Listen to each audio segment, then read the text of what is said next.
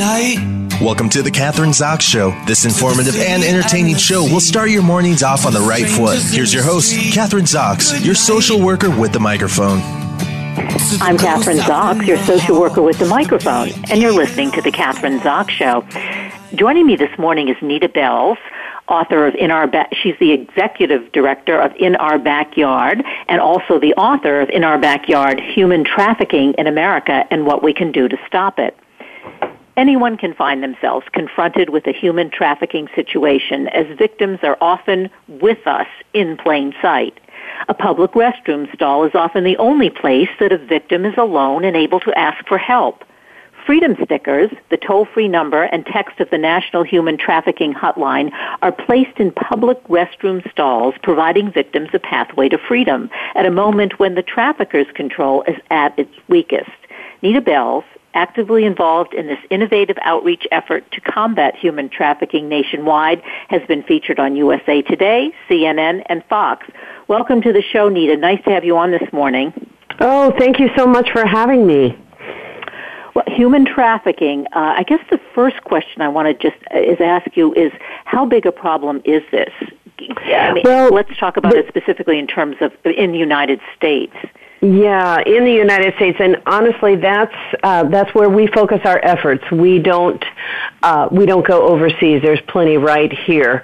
It is a significant problem, much larger than we think, and sometimes I'm surprised. I've been doing this for 12 years, and sometimes I'm surprised with how large the problem is when I see different things. There are not really good statistics with this because, unfortunately, it's really hard to have anyone raise their hand and say, "Count me," because they're in slavery. They can't do anything about that. They can't identify because they or their loved ones may be killed. So it's a significant problem. It happens to the best of families. It happens to the most difficult of families. Traffickers see a vulnerability and seize on it. So 12 years ago, that's when you became involved, and right.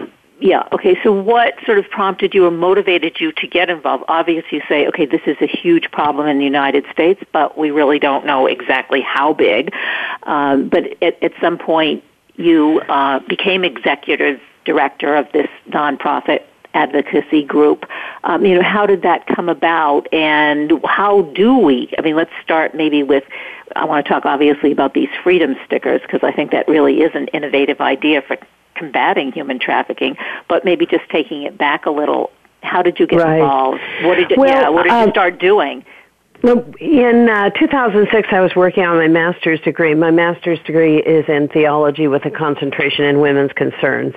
And so I'm a survivor, actually, of domestic violence, and this was a natural crossover. And when I saw human trafficking, I thought, that is the worst thing I've ever seen on planet Earth. I have to do something. And frankly, I asked God, what do you want me to do? I have to do something. And the answer that I felt like I received was quite different than what I expected. I'd never been somebody who wanted to write a book, but that's what I felt like I was supposed to do. So I began writing my book. There was hardly anything written in 2006 on this, and so I had to do a lot of boots on the ground kind of research, and as I was doing that, different opportunities came, and I'm still working with some of the people I worked with then to fight this atrocity. And, one thing led to another, and in 2009 I started Central Oregonians Against Trafficking Humans. 2011, my first book came out. That was picked up by a publisher, and in 2014, they republished, or 2015, they republished, but by then, In Our Backyard was well established, and because I started it, I'm the executive director. You're the executive director. So what do they do? What do these human traffickers do, actually? I mean, how do they I know obviously they coerce these young women, how does that work? What do they do? I mean, you say the women come from well-to-do families, they come from poor families, but there's a certain kind of, I would assume, vulnerability about them. So how do they, I guess, get them, ensnare them, coerce them? Yeah, I'm so glad you asked that question, because people are still thinking that traffickers get their victims by abduction. They talk about a white van, and all of that is, frankly, hogwash. That is not how it happens. How it happens is that it's a wooing. It's a we call the Trafficking Victims Protection Act of 2000 calls it force, fraud, or coercion, and that's exactly what happens. So somebody, let's say it's somebody at school, begins talking to a child, it's somebody online, it's meeting somebody in a bar, and it's children, it's adults, it's sex trafficking, it's labor trafficking. With sex trafficking, normally it's we're going to make a bunch of money, there's going to be a bunch of fun that we're going to have, you'll travel. With sex trafficking, it's more of a boyfriend thing most of the time where, the boyfriend is doing what we call selling the dream to a woman or a child, a girl. So what would he say? Let's take the sex trafficking. What would he say to them when you talk about selling the dream? What does that mean? What would he do to his girlfriend, or what would he say? So from the beginning, he knows what his intentions are. He's got nothing to lose. And what he wants is for her to be so head over heels for him, she'll do anything for him. And that's how it starts. He would say to her, "You're the most beautiful thing I've ever seen. I've never met anybody like you in my life. My gosh, I just can't live without you. You are the most unique and wonderful. You make me happy like nobody's ever made me." He looks for her vulnerabilities. He looks for, does she want someone to love her? Yes. Okay, then that's what he's going to do. Does she want, he listens. I had an ex-pimp tell me one time, a good pimp listens because they hear what it is that their victim wants and they tell them how they're going to provide it. And whether they provide it or not, once she's emotionally hooked, trauma bond, once that happens, then, there's really, she'll do anything for him.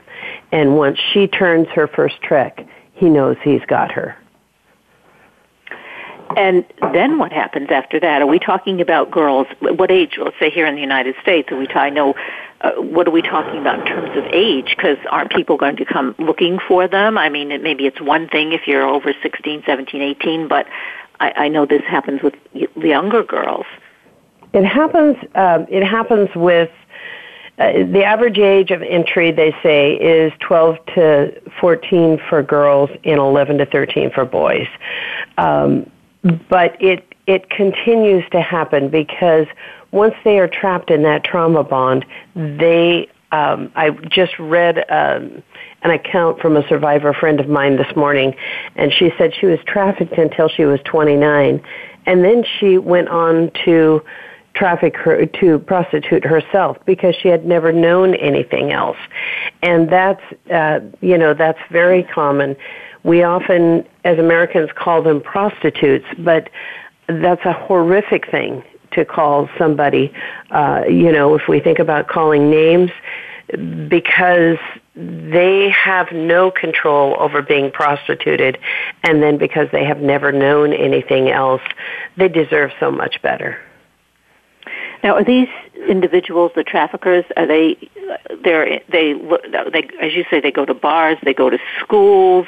I mean, what other kinds of places, first of all, where will we find them most often? And I guess the second question is, because I know you discuss this in the book, and obviously at your organization, you say, be aware and take notice, what do you see? And there's a whole list of things that you have.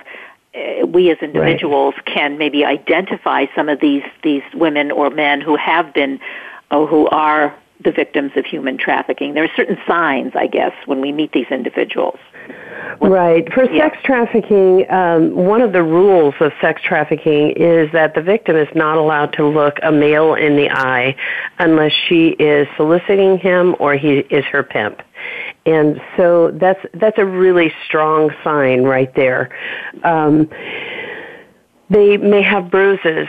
They may, I'll tell you a story. I was in the Portland airport with the U.S. Marshal over human trafficking for Oregon. If anyone had the authority to do something, it was him. I was sitting there and he said, Nita, look behind you, not now, but in a minute.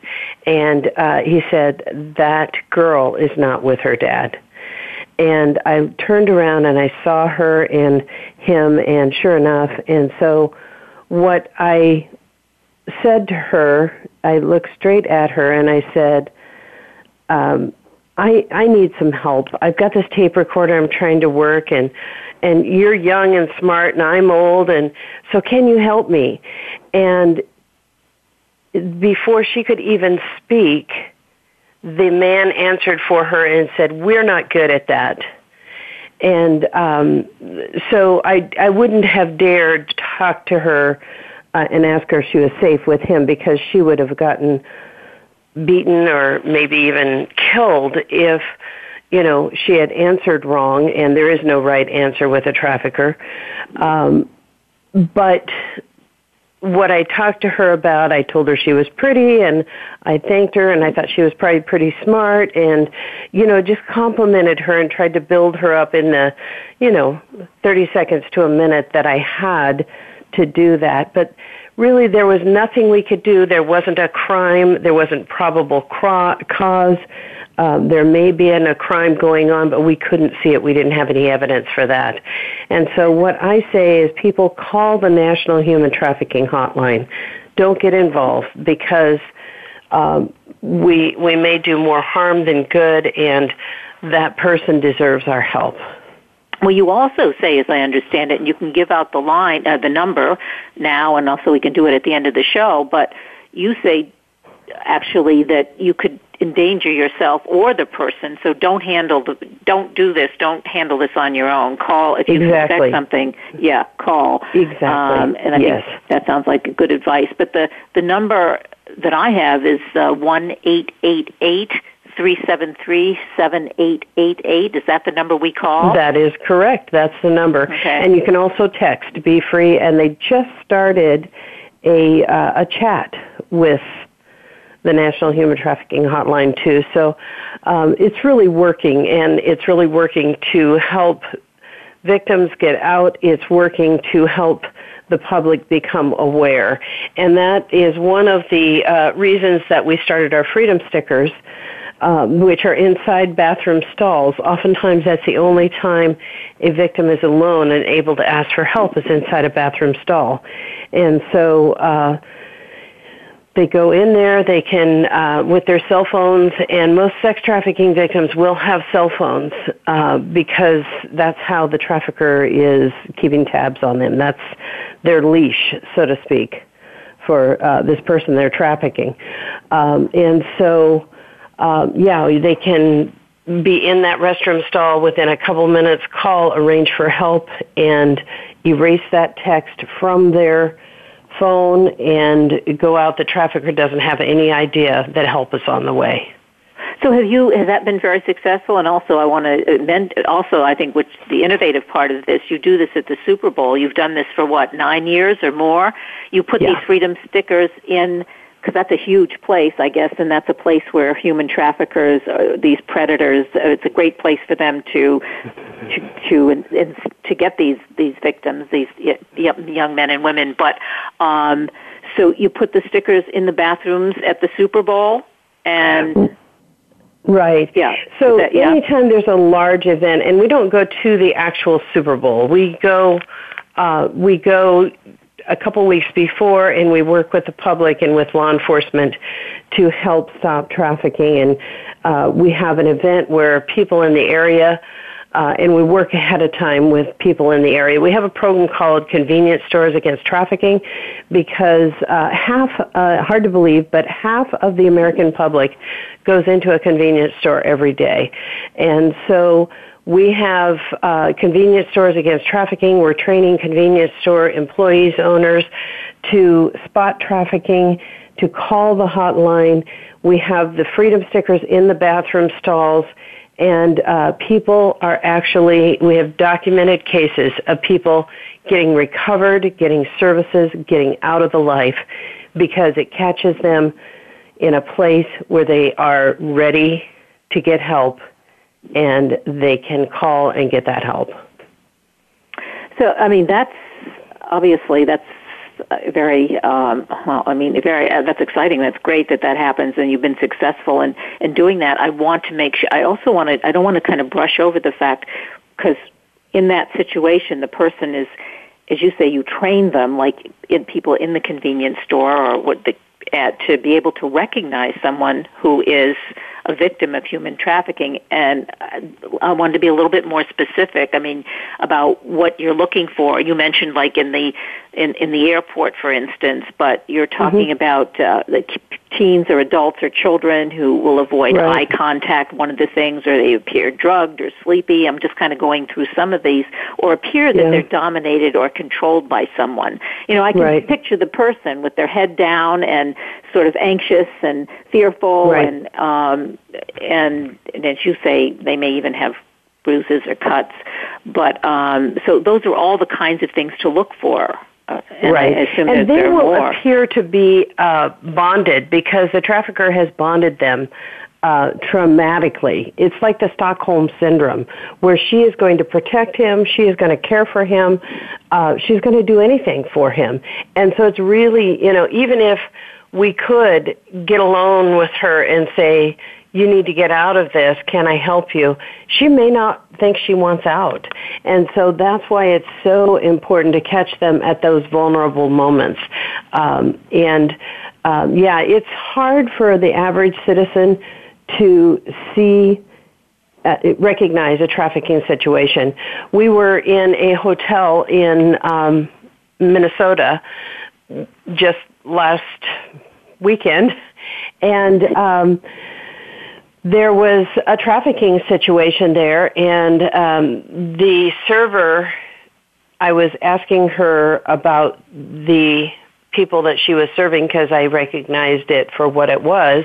It looked like there were two traffickers, and I call them traffickers. I don't call them pimps because our society has really glamorized that word. And so two traffickers sitting there with a girl. Of course, we did not intervene, but we did take detailed information and report it to law enforcement. And I heard back from law enforcement, they're on it. So these are the things that are happening around us all the time. Also labor trafficking in restaurants, domestic servitude, all kinds of, if there's a way of making money, there's a way of trafficking someone. And so we need to be aware of that, and again, call the hotline. It's easier for a person who's being labor trafficked to get out because they're not trauma bonded, usually, to that captor like sex trafficking. So when you're going around the country, I guess one question is it more common in cities or medium-sized cities, or does it happen in small towns? Are there places where it happens more often than others, either sex or just for money, labor? Or is it just is prevalent and it doesn't really matter?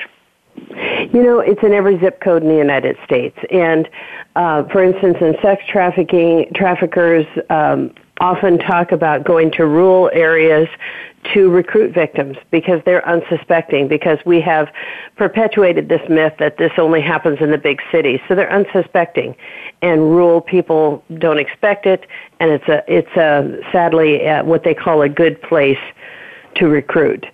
So it happens in every zip code in the United States, and that's the word we've got to get out. What about families? We haven't really talked about that, but families whose children have been trafficked. Yeah. I guess, is that the way? Yeah. Yeah, that's right. That's the right terminology. Yeah. So yes, it is the most devastating. I can't imagine anything harder. They are often killed in trafficking and nobody reports them, because who's going to report them? They've been missing for so long, and the trafficker's not going to report them. They're going to be the suspect. So yes, it is devastating to families, and families try their best. It's beyond difficult. It's beyond horrific when a family member has been trafficked. They often turn on their families. It's the saddest thing. Do you have any, because you've been in this, organization for a long time, an executive director, are there any good outcomes with families, or do you have any? Yeah. And when I first started, I thought, surely somebody recovers and there's no trace of being trafficked. But really, that's not true. Everyone that I know that has been trafficked, there is a continuous dealing with what they have dealt with. But they can go on to lead a normal life, a happy life, and they will be the most compassionate of people oftentimes, because they are able to empathize and help people in ways that nobody quite understands. And so, some of my dearest friends are survivors of human trafficking, and they are incredible friends. They would have your back when others would turn away.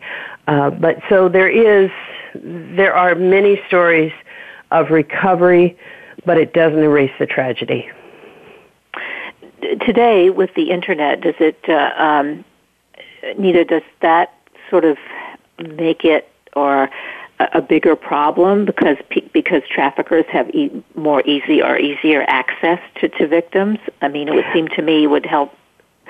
Yeah. A lot of recruitment happens on the Internet, and the majority of selling of sex happens on the Internet. So, yes, it's a tremendous problem with the Internet.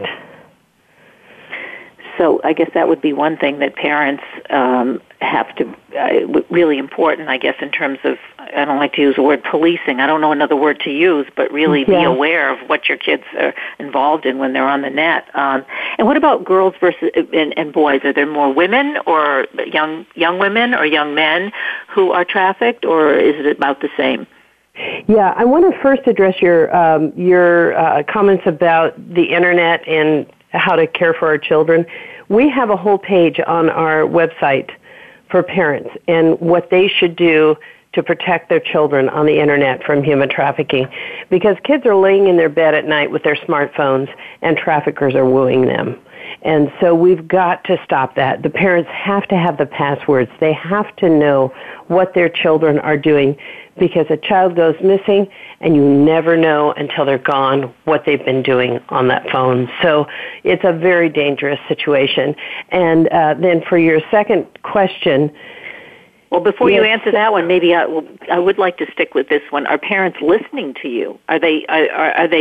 You say you have a whole page on the website telling them what to do. Do you think parents really are cognizant of this? That they really? I mean, are they aware? I guess awareness is the first step, right? Parents really have to. I think parents, for the most part, are. You've always got parents that maybe are a little detached, but most parents I know are very interested. And in fact, we post that page on our social media regularly because parents want to know. They're hearing about it.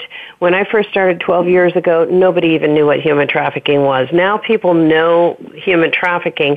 They oftentimes believe some myths about it, like they're being abducted or that it's all foreign-born nationals. Honestly, the majority of sex trafficking victims are American citizens, the large majority. And so there are those myths, but parents know that human trafficking is happening, and they know that it can happen. Hopefully they know it can happen to their child so they can protect their child. So the website is inourbackyard.org, right? Correct. Inourbackyard.org. And you'll find a myriad of information on there to help you. You can order freedom stickers on there. You can become a freedom sticker hero. There is a waiver you sign, and the stickers are free. We ask for a donation if you can, because it does cost us money. But yeah, we want those freedom stickers in every restroom stall in the United States because it will result in lives being saved. Yeah. So just like we only have a couple of minutes left, so what's kind of, I guess that second question was just men, women, or boys and girls, is it equal, or in terms of the majority of sex trafficking victims are going to be female, women, and girls. Labor trafficking is more male, but 80% of trafficking victims are women. So it's both genders, but more female. Who do we look for? And you've got 2 minutes left to really wind our interview up. Sorry we don't have more time, but in terms of what does the trafficker look like? Is there any kind of a person that we could recognize who would be a trafficker, or are they just... Yeah, there is really no profile for a trafficker. It's different. There's no way to know. I've been doing this for long enough, I can spot it. But even sometimes I'm fooled. The best thing to do is to get on our website, learn about human trafficking, buy the book, and I'm shameless about promoting that book. All the proceeds go back into the work, but it is called The Primer on Human Trafficking in the United States. And so once you read that book, you will know what human trafficking looks like. You will know what to do, and you will be passionate to do something to stop this atrocity. And anyone, I'd say 15 and over, can read the book. We've had children as young as 12 read the book and be just fine with it. We wrote it that way so that, we can get the word out to the most important, most significant population for this atrocity. Well, Nita Belles, thanks so much for being on the show today, Executive Director of In Our Backyard and author of In Our Backyard, Human Trafficking in America and What We Can Do to Stop It. The website is inourbackyard.org. Go to the website, buy the book. Thanks so much for being on the show today. Oh, thanks so much for having me, and awareness is the key, and thank you for being a part of that. Thanks. I'm Kathryn Zox, your social worker with a microphone, and you've been listening to The Kathryn Zox Show.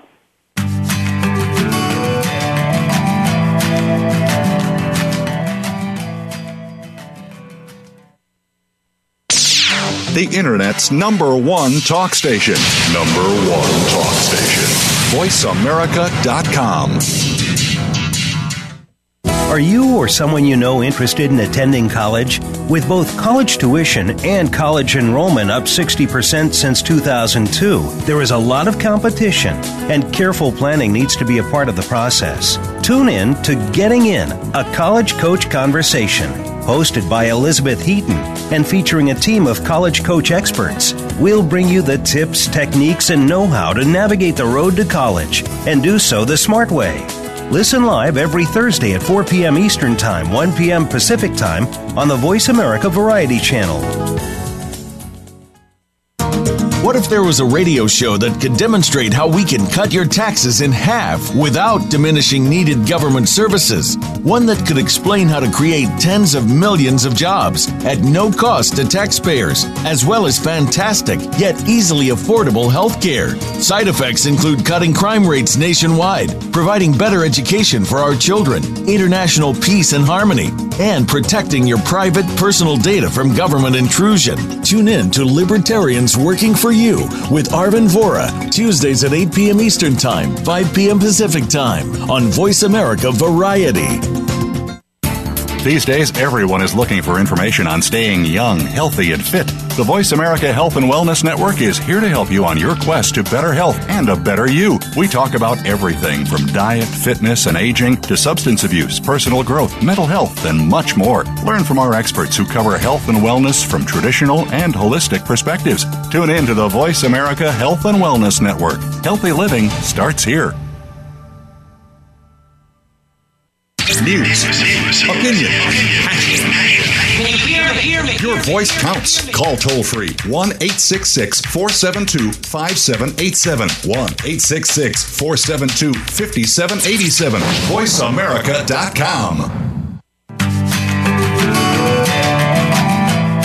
You're listening to The Kathryn Zox Show. If you would like to join our conversation this morning, call now. The toll-free number is 866-472-5788. That number again is 866-472-5788. I'm Kathryn Zox, your social worker with a microphone, and you're listening to The Kathryn Zox Show. Joining me this morning is Dr. Saida Desilets. Our topic is sexual sovereignty. She's an author and jade egg practice expert. Harvey Weinstein and Louis C.K. did not respect it, and women who are now coming forward about their sexual abuse at the hands of these men are only now claiming it. It's their sexual sovereignty, the right to control their own sexual and physical fate, not subject to the demands, control, or perversion of others. Dr. Desilets, a victim of a violent rape that nearly cost her life, put her on the path of researching ways women could use their minds, bodies, and spirits to create richer lives through their sensual selves. Founder of the Desilets Method, she is a contributor to Dr. Christine Northrup's books, Women's Bodies, Women's Wisdom, and the Secret Pleasures of Menopause. Welcome to the show. Nice to have you on this morning, if I can call you Saida. Absolutely, Kathryn. It's going to be a fabulous conversation. I'm really excited to be here. Okay, well, we're going to be talking about sexual sovereignty. So, I guess the first thing I'm going to ask you, I gave a brief description of what it is, but what is sexual sovereignty, especially in the context of what's happening to us, to women today, in the context of Harvey Weinstein's and the Louis C.K.'s, for instance? Absolutely. I am very happy to clarify that. I think it's important so we're all on the same page. So sovereignty basically means to have full authority, autonomy over one's domain. In this instance, I call it sexual sovereignty because it involves your sexuality and your body. So imagine having the full authority, full autonomy over your body and your sexuality, your pleasure, your fertility, any decision that needs to be made around your body, your sexuality, that's for you to choose and you alone. And I actually believe this to be a human birthright. We're born with the right to our own body, period. And what's interesting about that is it's not in the collective, and it needs to be for a multitude of reasons. So that's the description, and we can dive a little deeper in a moment. Yeah, because you talk about, I think you quote, there's a quote from you that's a quote from Hamesh Ali Dina. I'm not sure if I'm pronouncing that right, but in a society that benefits from your self-doubt, liking yourself in the context in which we're talking about is a rebellious act. And I think that's the real issue for women, at least today in the United States. Yes. So, yeah, and I love that you. Yeah, I love that you said this quote. It's a very important quote because sexual sovereignty. So let me describe it a little bit more. It's an important topic to talk about. So it innately means if you were to step into your full sovereignty as a sexual being, it comes with not only the privilege of having that right and the protection of that right, but it comes with responsibility. So now we need to define this space. We need to take a stand for it, and we need to, voice our boundaries. We need to make good choices for ourselves. So that's innately what that means. And it's interesting because when we have profound respect for ourselves in our physical space, it tends to extend out to others. So that's a very important piece in the climate of what we're currently looking at. Because I think what could happen easily right now with the Me Too movement and the coming out and the outing and basically we're asking accountability, we're using our voices, which is all fantastic. But what could happen is instead of having a breakthrough and really breaking the cycle of trauma, it could loop back on itself. It could become a topic that we're bored with and then we move on to something else without ever really having leaned in a little more to look at, well, what else is there? And so I'm hoping today with you, Kathryn, we can talk about more the now what aspect of this movement. Okay, so we want to be more specific, as you say, and kind of lean into it, because you don't want it to be a trend, is what you're saying. Like the Me Too movement being a trend, people get sick of it, and we go on to another trend, and then we just kind of go back to the way we were. I don't know if we can actually go back to the way we were once all this has sort of emerged with the Me Too movement, but it has to be really more, when you talk individuals, we have to be really much more self-reflective. We have to really work at it if we're going to maintain our sexual sovereignty. Yes, so I love that you said that. I get really excited when I speak to people like you. So yes, absolutely. So what we're looking at here is we don't know what sexual sovereignty really is because we have no models for it. So we are the models. We are the ones who are going to lean in and go, wow, what would my world look like if I truly, deeply respected my body, my sexuality, my sensuality, and started to live life on my own terms so that I would define for myself what's true, and I would take a stand for that, not in an arrogant way. Sometimes it might come across as rebellious, but if it is rebellious to love ourselves in a world that profits from us not loving ourselves, then let's all be a little more rebellious, because I think that's essential. And so the sovereignty piece with the Me Too movement that's happening is just that we haven't had this conversation. So we've been a lot in the labeling, the blaming, and the shaming. That's happened a lot. But what that does is it kind of stops the conversation from being more creative. So I think it's important, I'm hoping from now on culturally, we realize and recognize we must speak up. On a legal level, I'm not a lawyer, but I consulted a lawyer on this issue. I said, what needs to happen legally to support, especially, say, abuse at work and things like this? And they said the first incident the company isn't liable for. So you have to report it so that if there's a secondary incident, now there's liability. And then I said, well, what happens when there's a stranger in a parking lot? And so we need to report that as well. So imagine you don't know who it is, but you leave a very thorough description. You say, this is not an emergency, but this happened. Now it goes on record. And maybe a few other people call with the same description of the same person. Now, as a community, we're working together for accountability of those types of behaviors.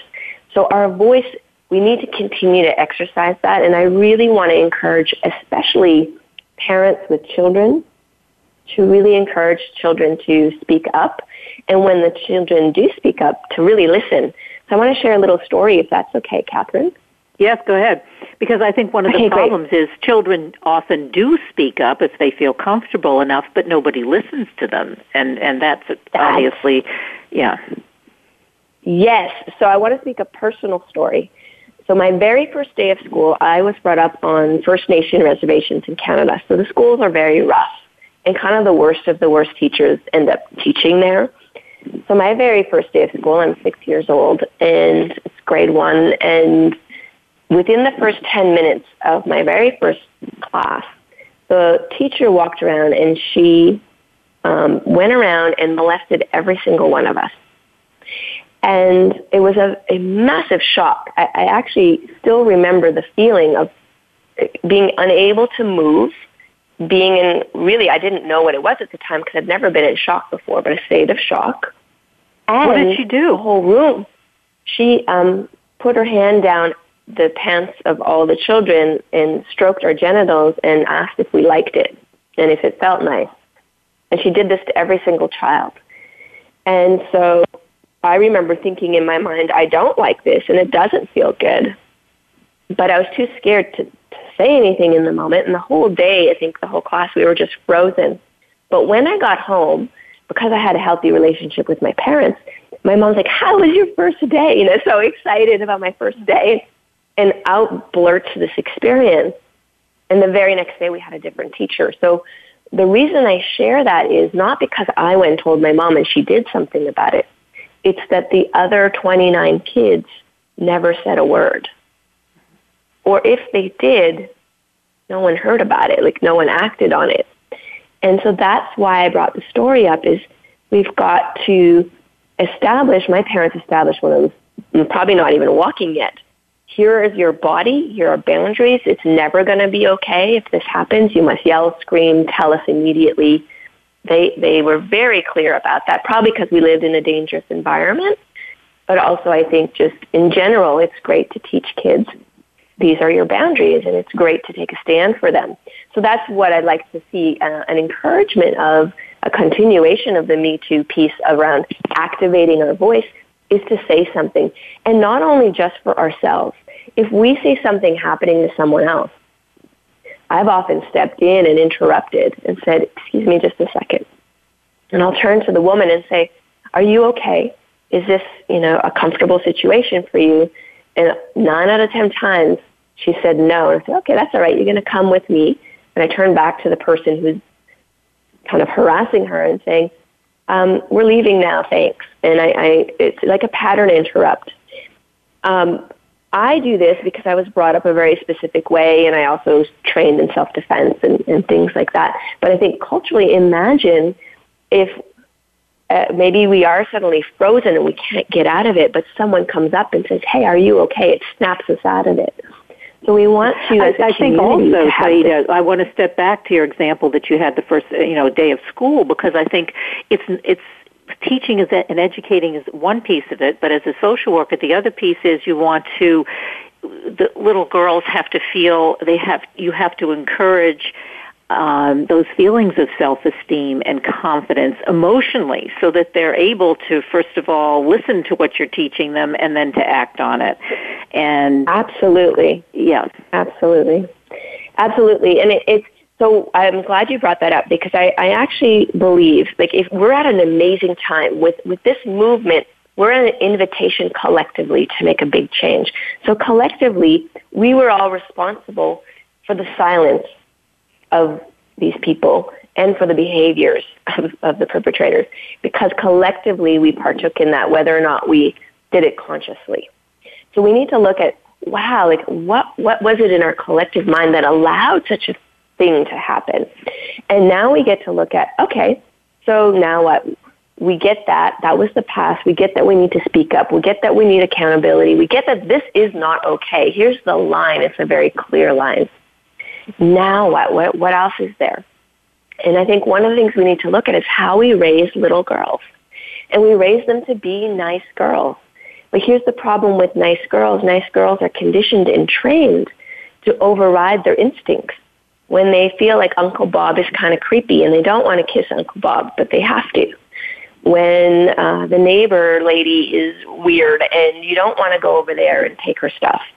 And maybe she is. But so there's this thing around being nice girls and overriding our instincts that we need to break ourselves out of that habit and instead, like you said, instill confidence, esteem. We want children, they're very instinctual. They're like animals. You look at dogs and cats and young children, they all react very clearly if something is off. And we want to encourage that. That's actually very healthy. It doesn't mean that we're improper socially. We can still learn all the other great social skills, but not at the cost of keeping our personal space clear and healthy. So let's compare the boys and the girls. What are we doing differently with the boys than the girls in terms of... that's a great question. And I want to make sure that we understand that 1 out of 3 girls, that's the statistics currently, will experience this form of abuse, but it's actually 1 out of 5 boys, so it's not uncommon either for boys. But boys tend to be brought up where, fighting and yelling and, having a bit more defiance is okay. It's just part of the culture. I don't know if it's part of our sports culture or where it comes from. It's just and I was brought up more like a boy in a way. My dad said, you need to punch and scratch and fight and yell and, I wasn't brought up like a dainty princess. It just wasn't there, but I had very good manners. So I think that that's different. And the other piece that I think for boys is they model their behavior off how we are as adults. So if they're observing a father that's disrespecting mother or a mother who doesn't have any self-esteem, that's how they're going to believe that all women are, and this is how you treat women like this.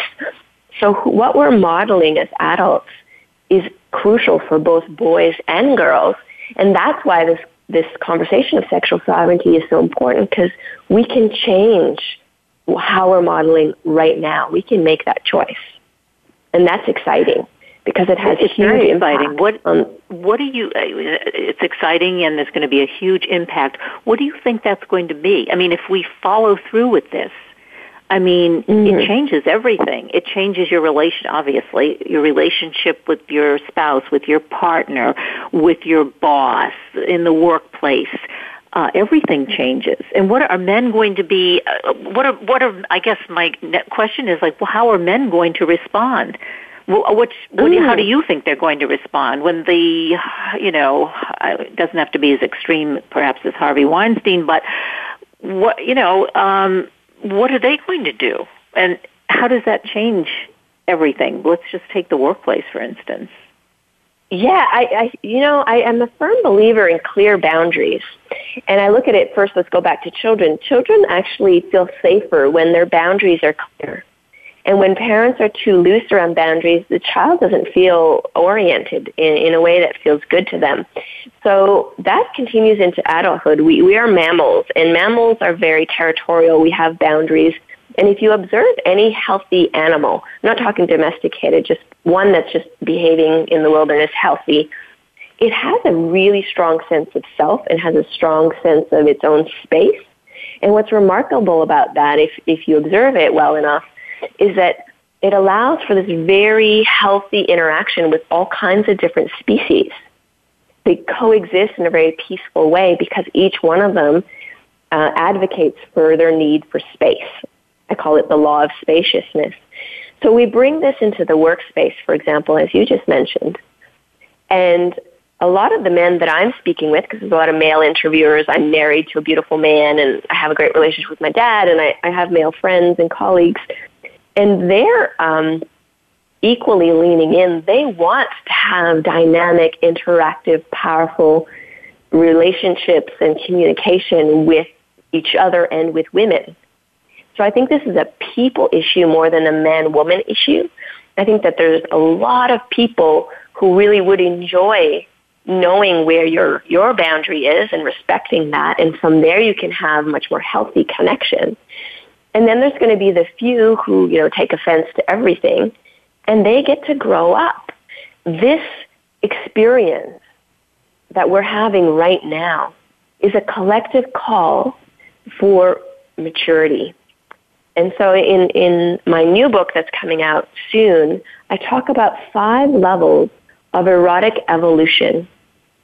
And so we're evolving as a culture around our sexuality, around our emotions, around how we relate. And this is one of those obvious moments where we're being asked to mature. And the only way that's going to work kind of more smoothly is that each of us has a lot of self-compassion because we haven't had good boundaries. We haven't really taken a stand for those boundaries. And we're going to mess up. Sometimes maybe we're going to come across as too harsh. And the good thing about this, say you and I are friends, Kathryn, and there's a boundary that's overstepped, and you say, hey, Saida, that's not okay. And I say, oh my gosh, I am so sorry, Kathryn, I didn't realize that. And you're like, ooh, that came across a little harsh. Saida, can we have a redo? And I'm like, absolutely. And now I learn how to value your space. You learn how to value mine. And we get to be creative as mature adults. So that's what I'm seeing is possible, but it will take the choice of every single person. So we, as you're saying, we are evolving. All of us are evolving. This is just part of the evolutionary process. Because now I'm curious, you said with your new book, 5 Levels of Erotic Evolution. Can you tell us about those? I can. I'll do it quickly because they're sort of in-depth. So the very first one would be obvious. It's erotic innocence. So we're born erotically innocent. And so we have this innocent connection with our body, our sensuality, and our pleasure. When hormones kick in, it's called erotic activation, which also makes sense. It's like, oh yeah, you can feel that. No one can ignore teenage hormones.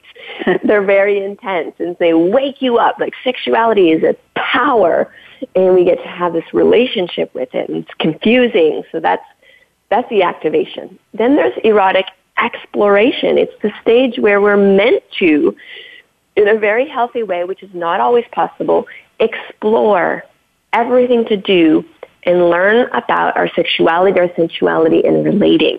So this is where often people will turn to pornography or, very typical books on sex and how to have better sex and sexual education and, it kind of exploring and going to sex parties. Like that's actually the time it needs to happen.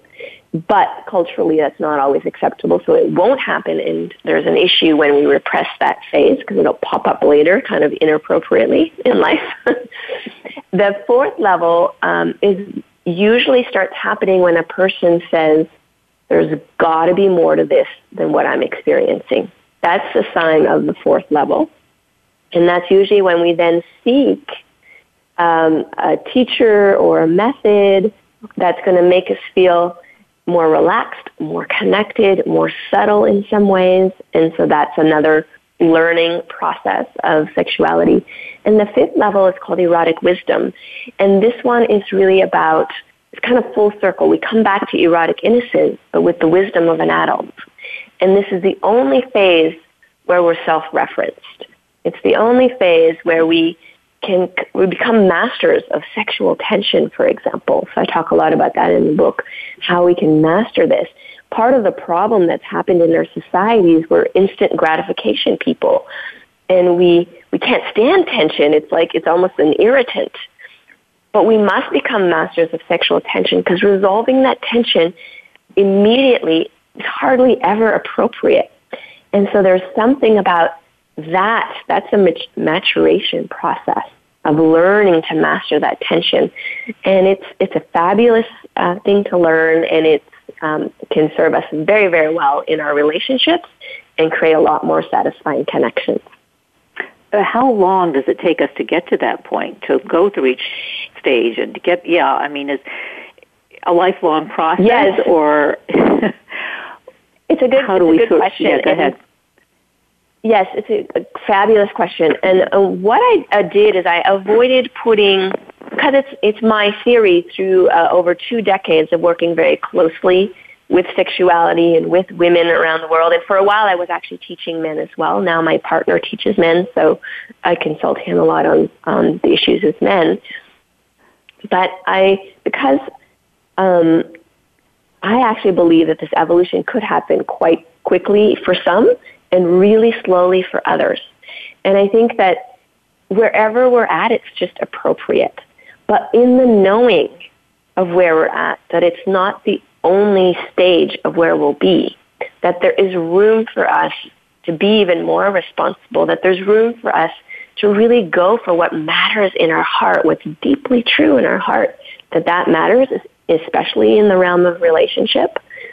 These are all concepts that may not be obvious initially for someone, especially if they're in the phase of just like, oh, I can have sex. Who do I like? How do I want to have it? When do I want to have it? Those are important queries in the evolution, and we must not make that a lesser stage, if I could say that, and just like celebrate that that's the stage that person is at. Well, that's fascinating work. That you're doing. Although the book, we have a couple minutes left, and so I want to look. When is the book coming out? When can we buy the book, and where can we? I assume we can buy it on Amazon, bookstores everywhere, and also if we can go to, you must have a website we can go to find out what's happening with the book and the other work that you're doing. Yeah, fantastic. So the book itself will be simply called Desire. It will be available in June. The exact date hasn't been given to me yet, but I think the first week of June. And my website is dareyourdesire.com. And a great resource that I want to say for the ladies, and Kathryn, you yourself, if you want to come check it out, it's really it's a community of women from all over the world who are exploring being more daring in all facets of their life. And what does it mean to be sexually sovereign, and what does it mean to live life on our own terms? So we're exploring that. It's confidence building, it's esteem building, but it's also building the capacity to really go for what we love. And that's the Daring Project, daringproject.com. And right now it's for women only. It's a very dynamic and audacious group. I love it. I love it. And you'll see me there. Thanks so much for being on the show this morning. It was really great talking to you, Dr. Saida Desilets. And you can go to her website, and we'll look forward to the book in June. Thanks so much. TheDaringProject.com. I'll see you there. Thank you, Kathryn. Have a fabulous day. Thank you. I'm Kathryn Zox, your social worker with a microphone, and you've been listening to The Kathryn Zox Show.